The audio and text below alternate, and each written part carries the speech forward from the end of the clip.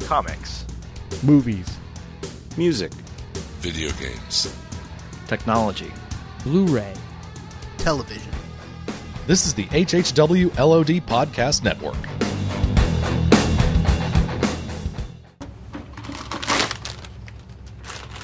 Good boy. Getting big and strong. Snack foods. Yep. Body by Cheez-It. Ah, humor. I have it too. Episode 288. The moon with the rebel base will be in range in 30 minutes. Every time Catherine revved up the microwave, I'd piss my pants and forget who I was for a half hour or so. It's 30 minutes away. I'll be there in 10. Is this a 5-minute argument or a full half hour? You have 30 minutes to move your car. You have 30 minutes to move your cube. You are listening to a half hour wasted. Tonight's episode is not Battlestar Skrulachtica.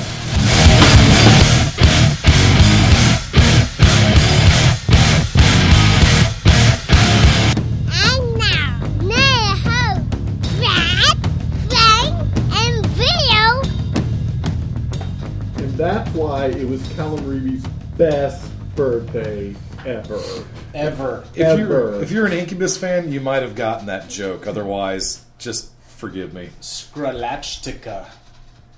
Woo! Here we are. What episode? Did you like how I kind of went Porky Pig on that? 288. We're just 12 away. It's 12 away from what at one time was the final episode. Right. Apparently it's not anymore. Well, it depends. You know, I know we're beating a dead horse here, but I know Frank do you believe in the Mayan calendar? I know Frank and I got our new contract. Did you get your new contract yet? Frank and I both got our contracts in the email from HHWLOD Corporate. Very handsome. Sorry about that. Yeah, very handsome. Did you get your fringe benefits? Did you get your what is it? What word did I just? What? Dadgummit cat! The cat did that. Oh, the cat's eating it. There you go. Hey, sorry about that, listeners. I don't care how big your little cat nuts are. By the way, it's a boy cat. It was discovered last week. Really? Yeah. Actually, it's still this week, but last week when we talked about Alan Moore, Sash told me that it was a boy. I did not hear that. Yeah. Very interesting. Okay, so they're apparently starting to drop. Wow. Listeners. So anyway, this is episode 288. Why does it sound so stinky? Where's the mixer? It's still dead. It doesn't sound stinky. Generalissimo Francisco Mixer Franco is still dead. No! If you would like to help Half Hour Wasted with the purchase of a new mixer for recording our shows, please send an email to brad@halfhourwasted.com. Whoa, hey there, Brad. Hold on just a second now. Got some good news for you listeners. Thanks to your generosity, Half Hour Wasted is now the proud owner of a brand new mixer. It is in transit, which means it is on the way to me. I don't physically have it yet. But thanks to you, the generosity of our lovely listeners, Half Hour Wasted was able to purchase a new mixer this morning as I'm editing this, the day before this show is released. So, this is the only Half Hour Wasted Unplugged you'll have left. Thank you so very much for coming through for us. We really appreciate it. It's a great little mixer. It's bigger than the one we've had. It's got more mic inputs. It's got some built-in effects and built-in compressors, and it's going to do us right. And we really appreciate your support and the fact that you come back week after week and listen to us. You'll never know how much that means to us, mainly because we still haven't figured out why you come back week after week. I will have full financial disclosure concerning the mixer purchase next time we record with said new mixer. And like I said, it is in transit. It'll be here in a few days. And then we will schedule a recording session the day or so after I get the new mixer. I have cut out the part of this episode where we give our spiel and appeal to donate for the cause. So If there are any other references to needing money for a new mixer in the rest of this episode, please disregard. Because like I said, you've been so generous and you've helped us. We have the new mixer. It is on the way. So please enjoy the rest of this episode, and we will see you next week with a crisp, clean audio track for your listening pleasure. I was watching. Have you guys ever seen Boardwalk Empire? Heard of it, but I don't even know what it's about. It's about Prohibition. It takes place in Atlantic City, but it takes place in the 30s, and one of the characters goes, "Whoa, that's a lot of clams!" And there's an Italian guy there, and he goes, "What? I do not understand what this clams is." What do you mean clams? And they go, one guy tries to explain clams, like money. He goes, "Oh, like lobsters?" And they just look at him, and he's just, "Yeah, like lobsters." Like lobsters? Apparently, I wasn't paying attention to what you just said because you're a better so man lost. for it. So don't worry about it. I'm crazy lost right now. Okay, this is 288. Yeah, I'm 288. pretty sure we solidified that. So I think we're doing the we're doing it right then. Huh? How long ago was it that we recorded before tonight? 2 weeks. Yeah, 2 weeks. Or that was 86 86 or something. 286. Episode 286 was the last episode we recorded. In episode 286, Frank and I both discussed a couple of TV shows that we had been watching. Yes, while I read a book. Yes. Yeah. Frank discussed True Blood. Yeah. And I discussed Battlestar Galactica. Woo-hoo. Now, tonight, Frank is going to discuss True Blood, and I'm going to discuss Battlestar Galactica. Right. Again. But first, before we get to that... Is this the April 1st show? No. Before we get to that... It's time for Sage's email. Oh, yeah, we get Sage something. What's his email again? Turge@halfhourwasted.com. TURGE at halfhourwasted.com. The first one, apparently, he wrote his father an email. He wrote Dad. He wrote Bill. Yeah, He says, "Hey, Dad, I think it's time I got an allowance. All the cool kids get one. Thanks, Sage." And Bill says, "Dear Turge, ask Brad or Frank. They both have full-time jobs and live lives of leisure. Mm-hmm. For now, about all I can offer is to let you have first chance at the change that falls beneath the sofa cushions. Love, Dad." Oh, Dad. You came back to him. That's sweet. Well, I've always had a policy that you want to be honest with your children. Yeah. So that's basically what I told him. I said, then I said, "Eat your gruel." That part didn't make it into the email. Oh, okay. That's probably because I thought it with my mind. Callum Reevey. What? Yes. Our birthday boy from last week. I remember that, yeah. I hope he's still in Birthday Afterglow. Yeah. He wrote Sage an email. It says, "Hey, dude, I love your work. I hope Ms. Poopy Pants is treating you well at school. C! Exclamation point. Thanks, C! Exclamation point. Mrs. Poopy Pants is an okay teacher. She is, however, an HPOA, though. Sage." H? Wow. That is highly inappropriate from a 5-year-old. HPOA?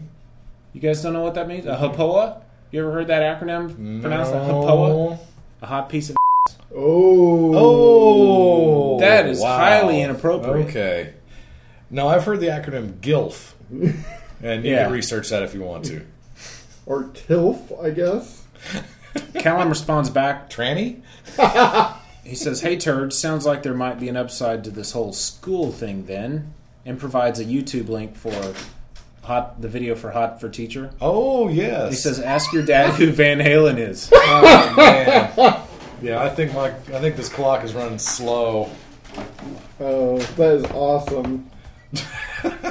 That. You want me to do the...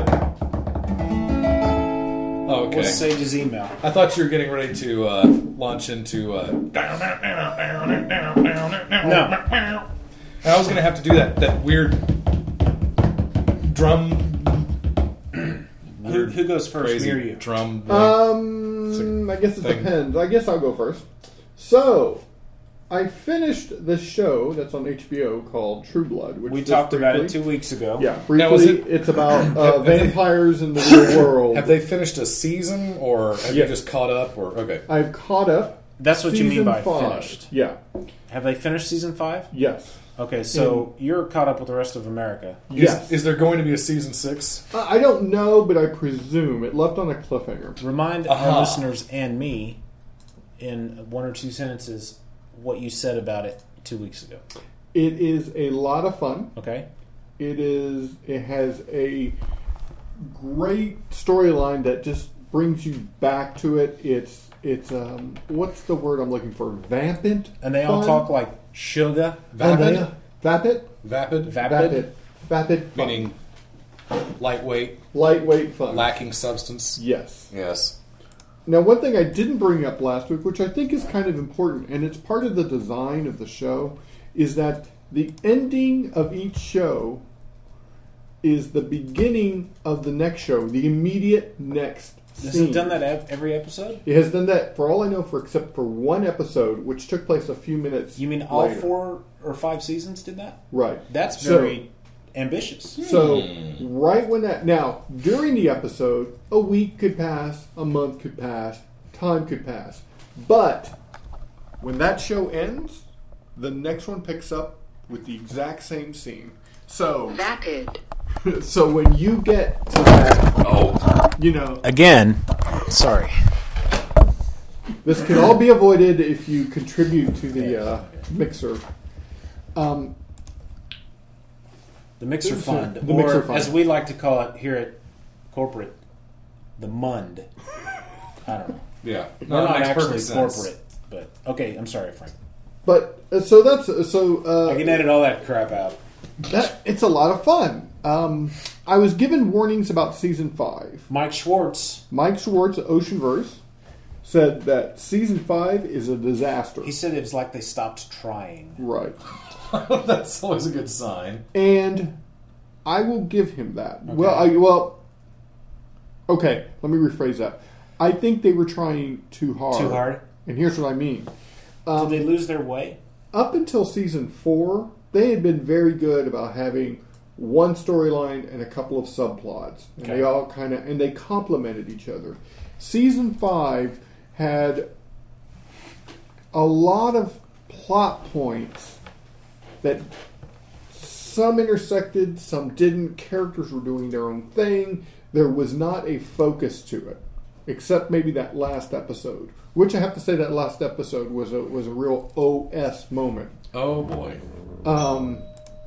And I can't wait for it to pick up on the 6th season. So yes, I guess I am going to watch it. Wow.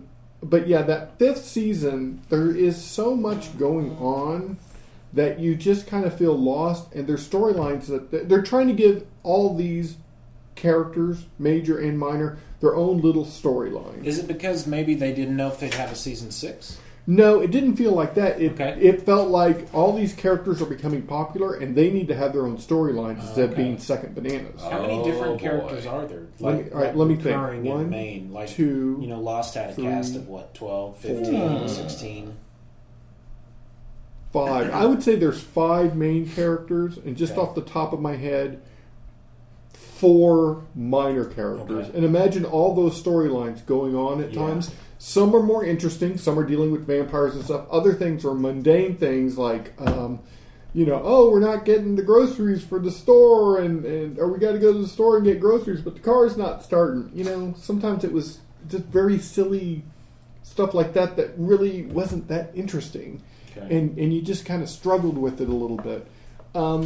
I still recommend it to anyone who's looking for something that's just kind of fun and easy. If you go up to season 4 and watch season 5, hopefully you'll have a TiVo or something like that. And if there's a storyline you don't really care for, just flip to that storyline that you do. Because, they'll spend, 5-6 minutes on one storyline to move to the next one and stuff. Wow. There's not a lot of crossing over. Lafayette, for those who do watch, the character Lafayette storyline was probably my least favorite because it turns out he's a vessel who can spirits come and inhabit his body and he talks to them, so he's a medium, and it just gets kind of old. because his reaction is always the same. It's like, oh crap. You know, it's like it's always a surprise, even though he knows this is going to happen to him. Is that like his catchphrase? Oh crap! Oh no, he's got a catchphrase that is not family friendly. Okay. So. But if anything, son of a bee sting. Rhymes with witch, and yeah, you could take it from there.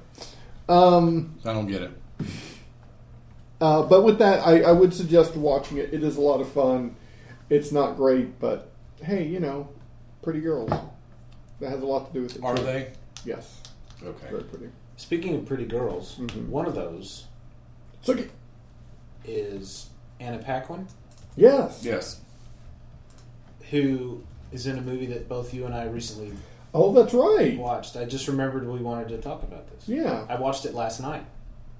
Yeah, it holds up, doesn't it? It was in, if you remember, it was in my top 5 superhero movies That's of all right. time. Which We're is- talking about X-Men 2. Yeah. Watched it last night. Frank, when did you watch it? I happened to catch it on HBO and I recorded it, and it took me 2 days to watch it just because it's kind of a long movie. It's 2.5 hours. It really is long. Yeah. I was surprised at what time it was when I finished it. I was like, I'm supposed to be asleep already. Yeah. But, you know, seeing all those heroes together and stuff is really nice. I have to say, I could care less for Cyclops' character in that. Yeah. He really is just pointless. I Well, I understand why he's in the story. He has to be a foil to Wolverine Sure. to win over Jean Grey, but it's even though they're married and stuff. But the movie as a whole, wow. We're talking about X2, X-Men United. He becomes incredibly whiny. He doesn't does. When's the last time you saw it, Bill? Well, I tried to watch it last night. Did you? So, yeah, funny story, I guess. I go and I talk to you fellas about reviewing it, and I said, no sweat. Got the disc. It's all good. Pulled the disc out of my cabinet, opened up my disc, opened up my DVD, and yeah, disc 2 is there. Disc 1, not halfway. Where is it? I don't know, dude. If I knew where it was, I would have watched it. And it's one of those where I literally don't remember. Don't remember the last time I watched it. It's probably been a couple, 3 years. And so it's like, if this has been out of the case for 2 or 3 years, then I don't have a snowball's chance in Hades of figuring out where it is. Certainly not. And good heavens, it was already past my bedtime last night when I started looking for it. I figured I'll watch at least half of it. Maybe You know the the other Bill half today. from 2 years ago? He didn't have a bedtime. Well, I didn't have a bedtime. Well, you know what? I've been very fortunate. I've been freelance for a company where I've had to. It's 20 some odd minute drive, but I've had to be there at 7 every morning. Yeah. So it's not too bad. I mean, I can get out of bed. It's life-changing, isn't it? I can get out of bed at a little after 6 and Having be out to of set the an house alarm by in the morning 6:30 is or so. life-changing. Hello, Professor. It's weird though. I don't know if I know I mentioned this to the professor, but I don't know if I've mentioned this on the air. Probably haven't. Even though there was really only about a 10-minute difference between my drive down to my former workplace and my drive to this workplace, it is so much easier to get up to go to this gig that I've got. And don't take this personally. This has nothing to do with you, of course. Not at all. But maybe it has something to do with the fact that I really like going to this place I'm going right now. It has everything to do with that. Yeah, and it's odd because I didn't realize, I think until probably just a couple months ago, how little I liked going to that last place. It has everything to do with that. There is, early in my career, I had a job where I had to work downtown. Okay. Dallas. And it was actually with an ad agency. And guys, that was probably the worst 2.5 years I ever had. Yeah. Wow. People are mean, and they are just backstabby, and they like to yell. What, in an ad agency? Yeah. No way. And it was, the day I got out of that job, I was so happy. You know what we do really well, the three of us? What? Tangents. Speaking of tangents, X-Men 2, I really don't have any complaint about that movie. Now, I'm not fully invested in the X-Men universe like I am the Spider-Man universe, okay? But I just really, really enjoyed that movie again. It was just so good and well thought out. Yeah, I've got nitpicks like everybody else does. Cyclops being one of them. Kind of a whiny baby.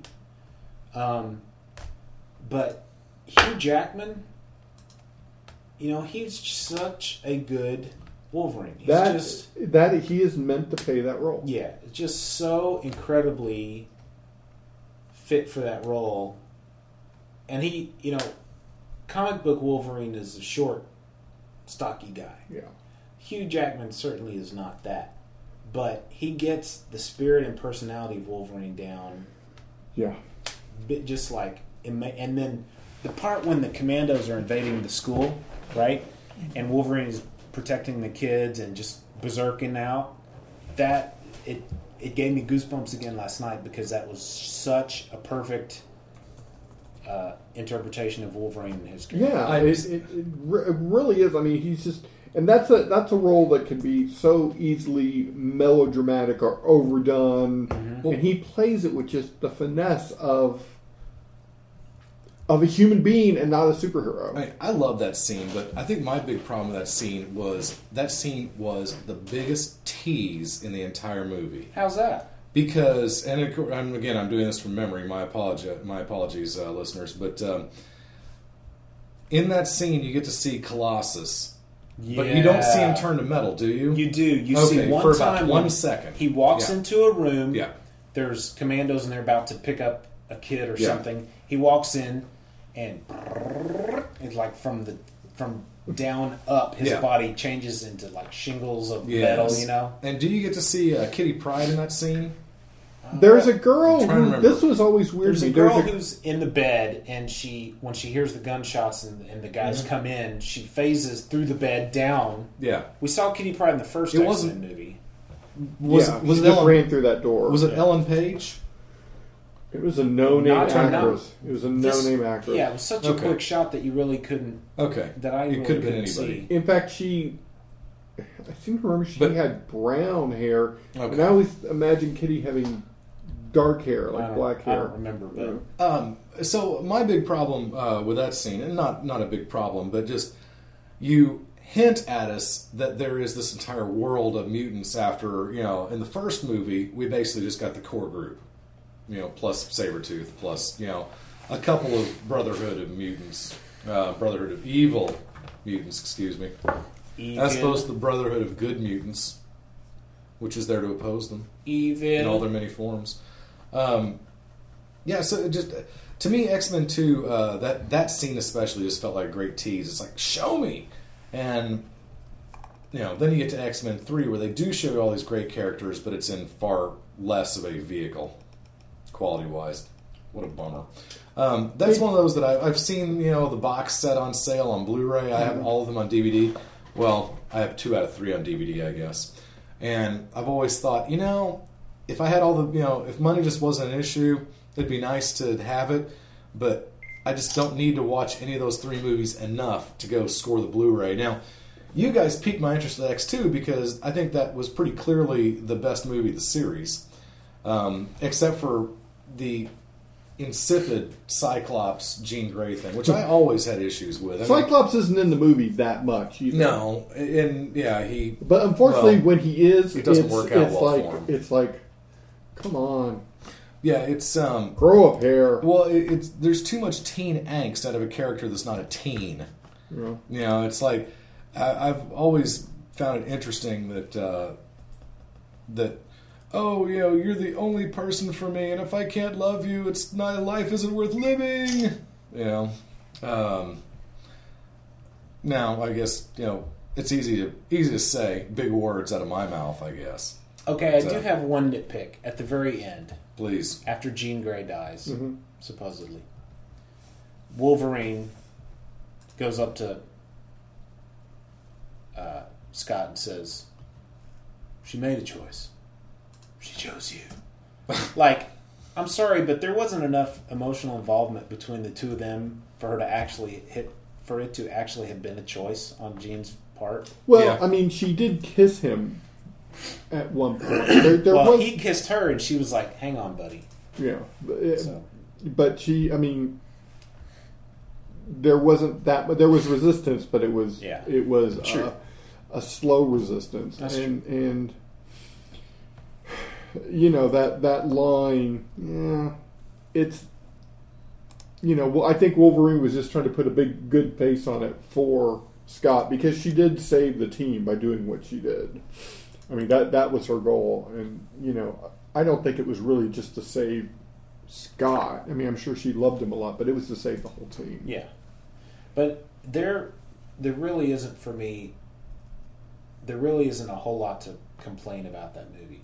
It was just holy cow. Rebecca Romaine Stamos is just a gorgeous specimen. Yeah, I love the whole scene where she seduces the guard. Mm-hmm.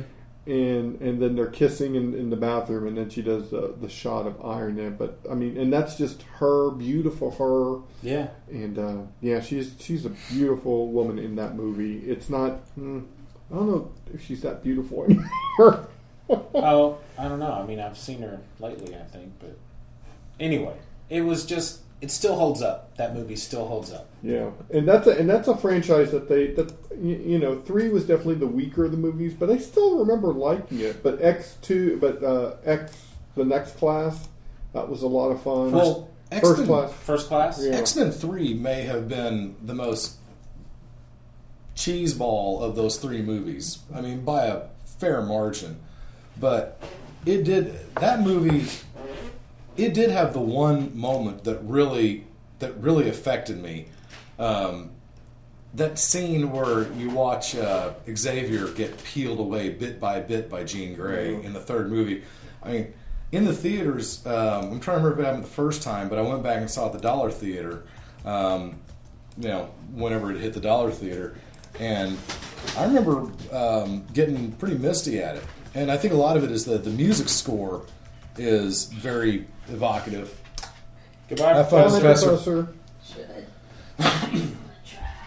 All right. Where's our kisses? Come on over. You can have one.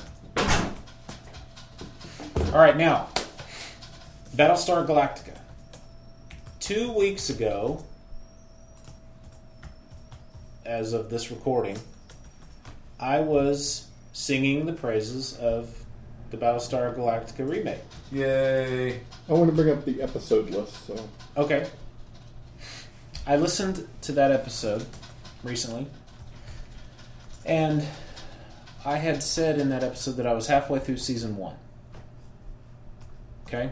And I was praising it.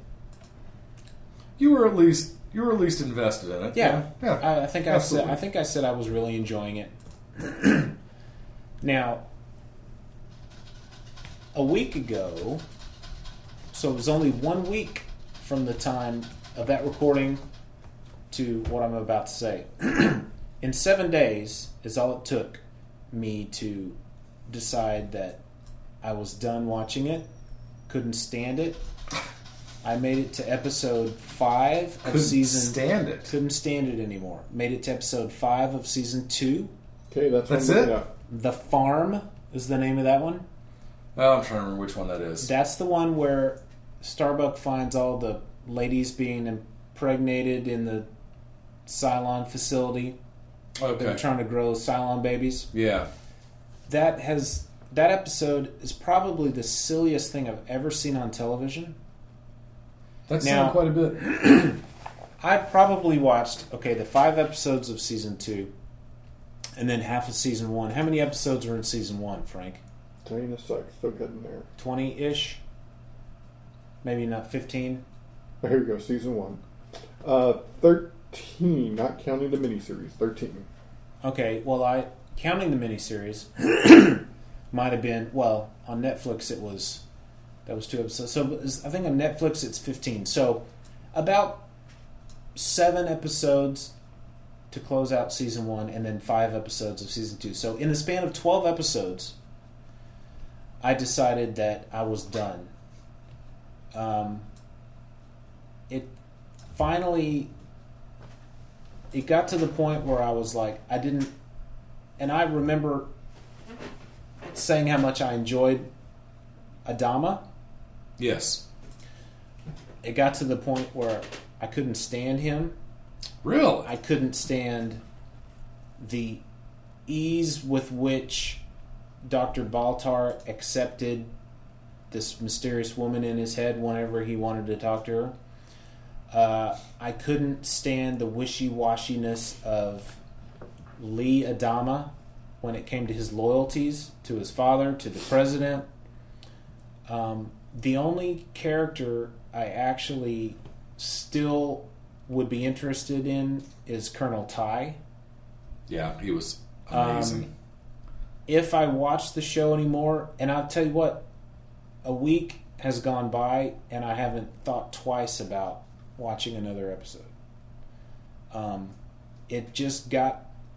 It took me 12 episodes to realize that I, in fact, could not stand any of these characters. That's weird. That's one of the except for Colonel Ty. That's one of the major differences between you and me. One of the few major differences is that I get into a story like that, and I really need to know how it ends. Well, and even that's if I don't, usually even me if I don't too, enjoy because the I love process, continuity. I love stories. I love beginning, middle, and end. But in this instance, I'm just not going to put up with their crap. I don't know how else to say that. That's not exactly accurate, but I don't have any issues with the idea that you're just tired of it and just not interested. That's certainly fair enough. For me, that was actually for me. It bogged down in the third season. Was it the third season, Frank, where they were on the planet? They found their new Caprica, and it. I closed that page, and you keep talking. I'm going to find it. It became a. They're basically living in tents on a big patch of mud. Mm-hmm. It's like, oh, this is living? I think I'd rather go back to the ship. You know? I mean, yeah, they're finally back on land, and this is New Caprica, and the Cylons are actually. It's a what's the word I'm looking for? A fascist state. Yes. Yeah. And that to me, Occupation, season 3. Okay, that to me was the part I had to dig through, and for me, for you, I guess it was a cumulative thing where you became more and more disenchanted each episode, and then you finally hit the breaking point with the episode of The Farm. Yeah. For me, I think maybe it had a lot to do with the fact that I had a week or more to reflect upon each episode, or not to. In between each episode, I didn't have the context of watching them bang, bang, bang, bang, bang. Yeah, no, that's how I watched them. I watched them bang, bang, bang, bang. Okay, and I didn't mind it that way.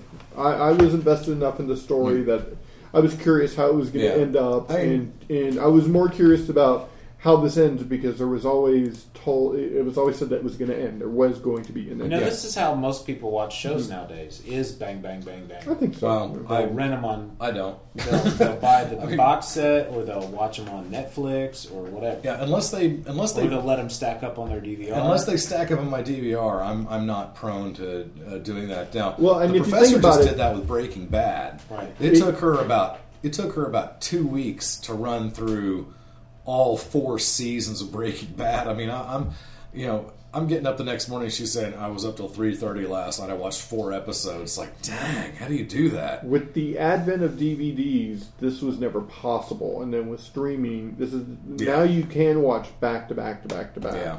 I mean, with VHSs, you really, you would either have to buy the whole set, right, to do that, and DVDs just make it that much more realistic, and with streaming, it's even that much better. I'm about to say, streaming, it's gotten to the point where I've got the first 2 season sets of Star Trek, the original series, on Blu-ray, and they're also streamable on Netflix, and I sit there and go, maybe I want to watch a Star Trek episode, and I'm not going to get up and pull a DVD out of the cabinet, load it into the player, and wait for it to cache up, and have to select an episode when I can just watch it on Netflix. You got to be kidding me. I mean, you want to talk about a first world problem there. That's how I watched Americans.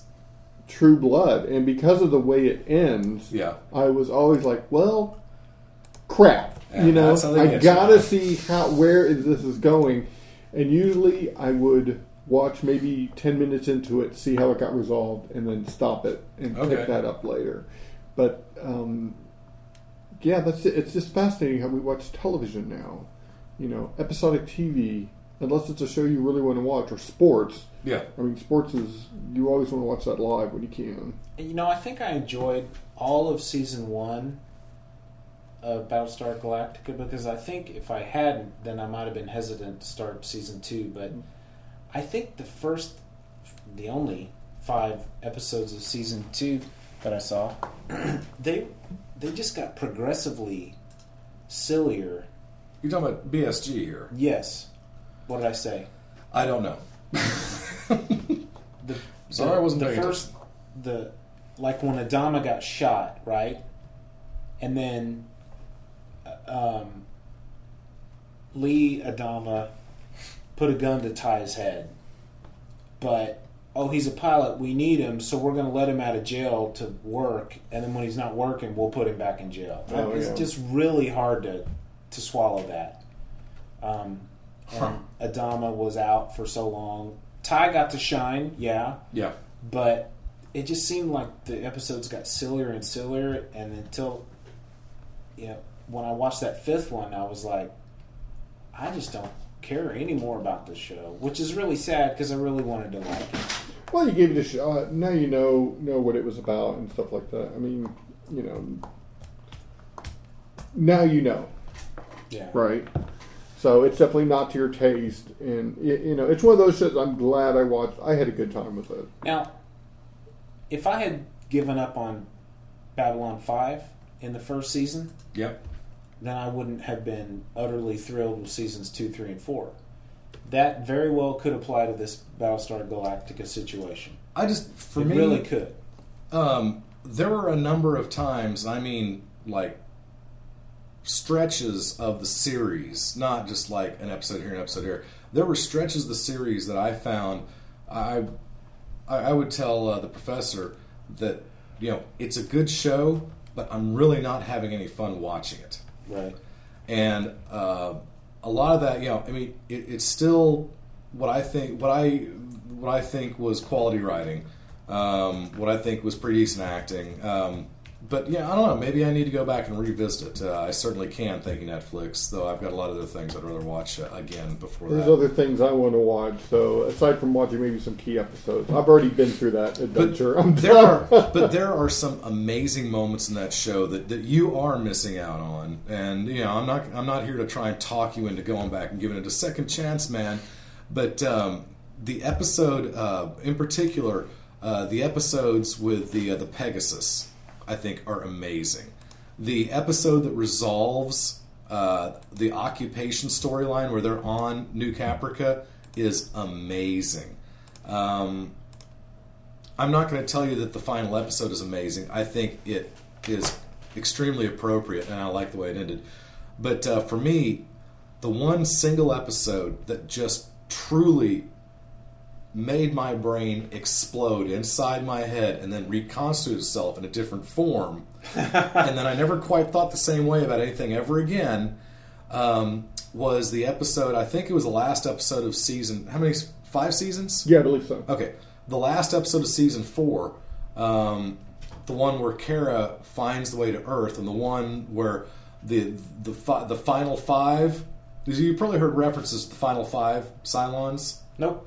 Okay, well, you didn't. No, get he's that not far. there yet Okay. because that's season. Well, so we know of 6 Cylon units, 6 Cylon models. Yeah. That they established that from the first episode. Right. It turns out that there are 12, and 5 of them. And again, I'm doing this from memory, Frank. So correct me if I'm wrong. But 5 of them are not a series; they're single units, and they are part of the fleet, and nobody, including themselves, know who they are. And then that becomes a big point about who are they, right? And that really chugs you along because they do a good job of teasing you. You think it's this one character? No, it can't be that character. Maybe it's that character. One of those. the she was part of a series, right? Yeah, we knew Boomer was already, but when I think, or was it? There's final 5, but it's 4 of them that get revealed. Gosh, I wish I remembered the exact details of this. My apologies, listeners. I'm sure a bunch of you are throwing your podcasting machines right now, and I'm sorry about that. But in the final episode of the 4th season, I believe, when it gets revealed who these are, and they're members of the fleet, and they're not happy about it, by the way. Yeah. When they find out that they are Cylons, sure. And it's this the you mean something doesn't click in them and go, I am a Cylon. No, that's not the way. That's not the way it happens. And they don't believe it. The storytelling mechanism that is used to draw them literally and metaphorically together is just, it's an amazing episode. And the whole episode, the thing that really trips me out about it is the whole episode, they have this recurring theme, literally. It's Bear McCreary, the guy who does the music for the show, does this rearrangement, this extremely trippy rearrangement of Dylan's All Along the Watchtower. I actually have it on my computer. And that song haunted me for months. And it just, the way that music integrates with that one episode, and if you're able to put yourself into the place of these characters, you are wigged out like they are. And then the way the episode ends with, I think, is that the one where Kara ends up basically going through the wormhole? And I mean, she goes through the looking glass, basically. And, I mean, you've got to gut through the first 4 episodes to get to that point. And who knows? Maybe it won't even affect you like it affected me because you haven't bought it up to this point. And again, I'm not trying to talk you into watching it. But there are some... To me, the shining moments of that series, especially including this one, the shining moments of these series made gutting through the rest of it worthwhile, at least to me. Maybe someday I'll be interested, in finishing it up. But well I said, I don't know, man. Those first 5 episodes of season 2 just left a really sour taste in my mouth. Yeah. Hey, by the way, Frank, I mean, it is dark and it is grim, and there's very few happy, smiling moments, and there's some very angry people in there. I don't mind shows like that. I mean, but for whatever reason, the season 2 just wasn't working for me. You know what? We forgot to mention, and you guys, I didn't even mention it. This is the first time I brought it up all night. Forgot to mention the new show on the Half Hour Wasted Legion Dudes podcast network. Mm-hmm. Okay. Oh! The S.H.I.E.L.D. podcast, dedicated to the upcoming S.H.I.E.L.D. television show. That's right. By Joss Whedon. Johnny M. and I recorded an episode 0 about the S.H.I.E.L.D. TV show to come. You can find it on the YouTube. The YouTube? Not the YouTube. The iTunes. And it's right now it's just one episode that's up. We'll kind of wait for other news items to pile up before we record another show. And we're certainly going to include any of the rest of the podcast network who wants to participate. This is not just a John and Brad thing like maybe Podcatraz was, but we wanted to go ahead and get some real estate on iTunes and get a feed going. You can go to shieldpodcast.com for that. There's a Facebook group, S.H.I.E.L.D. Podcast, or you can follow S.H.I.E.L.D. Podcast on Twitter. So we kind of talk about our hopes for the show, just a little bit of news that had been announced. So if you're interested in that show coming up, you can check out that podcast, S.H.I.E.L.D. Podcast. And going back to the music. Yeah, I want to hear that. By the way, Bear McCreary does the music for Walking Dead. By the way, it's only 4 seasons, and so I'm trying to figure out, is it Escape Velocity? What episode is it? This is from season 3. Here it is. Oh, maybe it's the end of season 3. Yeah, it is.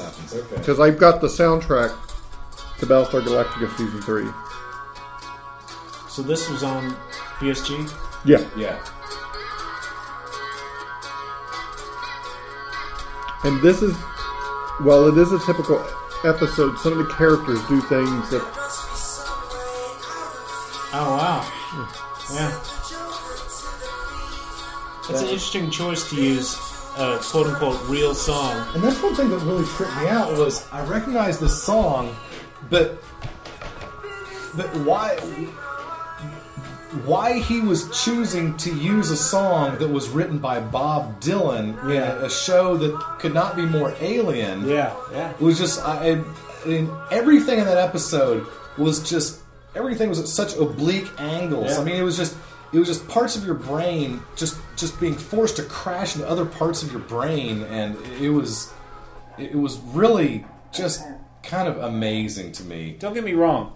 I was very excited. I really enjoyed a lot of it. But 5 episodes in a row of nonsense really got to me.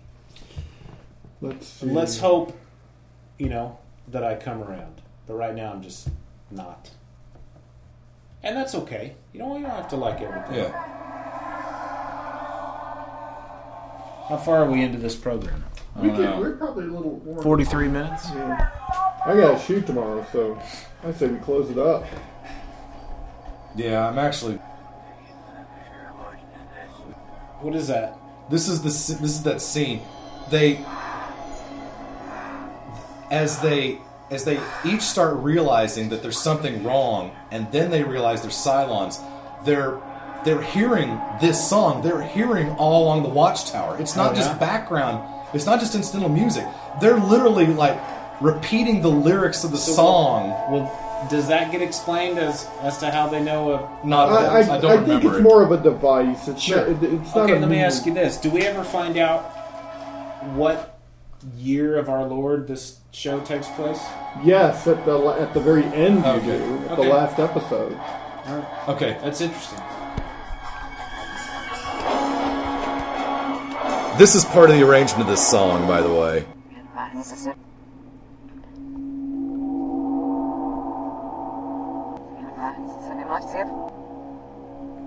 You know what? I'm not going to listen. And they are that is giveaway up. There's a lot of giveaway in that type of scene. But it's just in case one day I watch, I don't want to. Yeah. Okay. If you give me a moment, I'm trying to find someone's interpretation. Give me just 1 minute. See if I can find why they use that song. Oh yeah.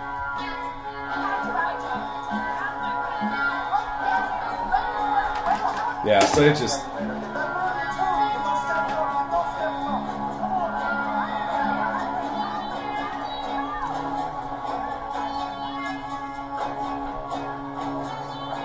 Yeah, so this guitar riff starts becoming...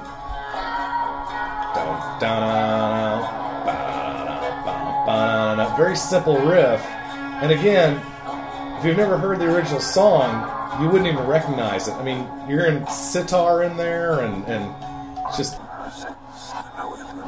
Alright, stop playing it, because I don't want it to be spoiled for me. I want to go back and watch. This is one of the episodes that I went back and watched probably 3 times total, just because it had me so tripped out. I really enjoyed the journey it took me on. But I've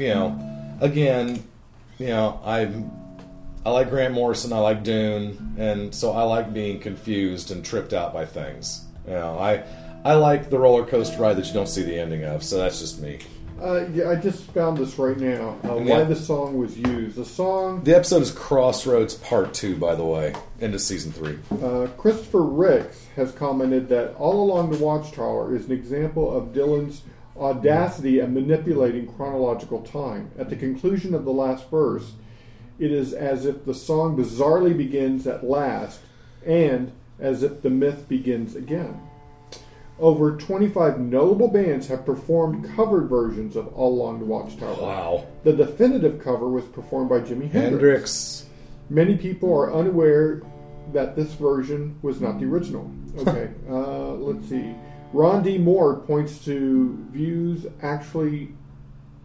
Ron Moore's point of view actually mirrors what Dylan himself had said about his songwriting early in his career. The songs are there. They exist all by themselves, just waiting for someone to write them down. I put them down on paper. If I didn't do it, someone else would. Didn't really answer a question. I just came across that. So, somebody out there, if you're listening and you have any idea why Bear McCreary and Ron Moore chose to use this song in this arrangement, I'd love to know, because I don't. But yeah, so for me, I don't think I'm even trying to talk you into watching it because of the storylines. It's because of all the other stuff that goes on with it. Man, I didn't even get into talking this week. I guess this can keep, but I've been buying a couple of comic books recently. I decided, a couple of months ago that I could allow myself to buy the Legion because I'm a completist, and I could allow myself to buy the Fantastic Four because that's always been my favorite title, I guess, except for maybe the Legion.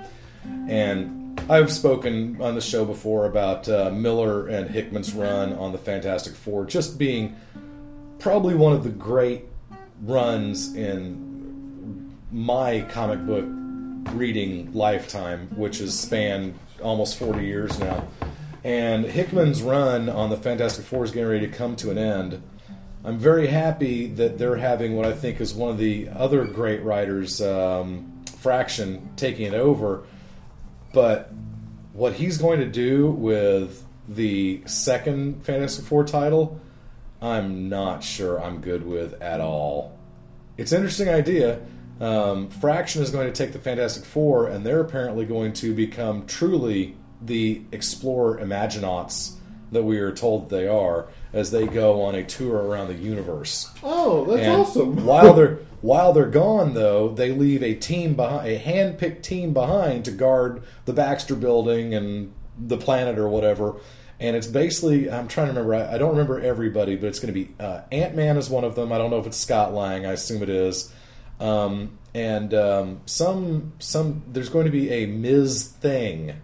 It's going to be some chick in the Thing exoskeleton suit. I worked with a couple of those Ms. Things. Oh! Hey! So I'm really apprehensive about the direction that Fantastic Four and FF may be going, but I'm gonna stay with it until it burns me. If they let Fraction do his stream of conscious writing, yeah, it will be a ride that will just that will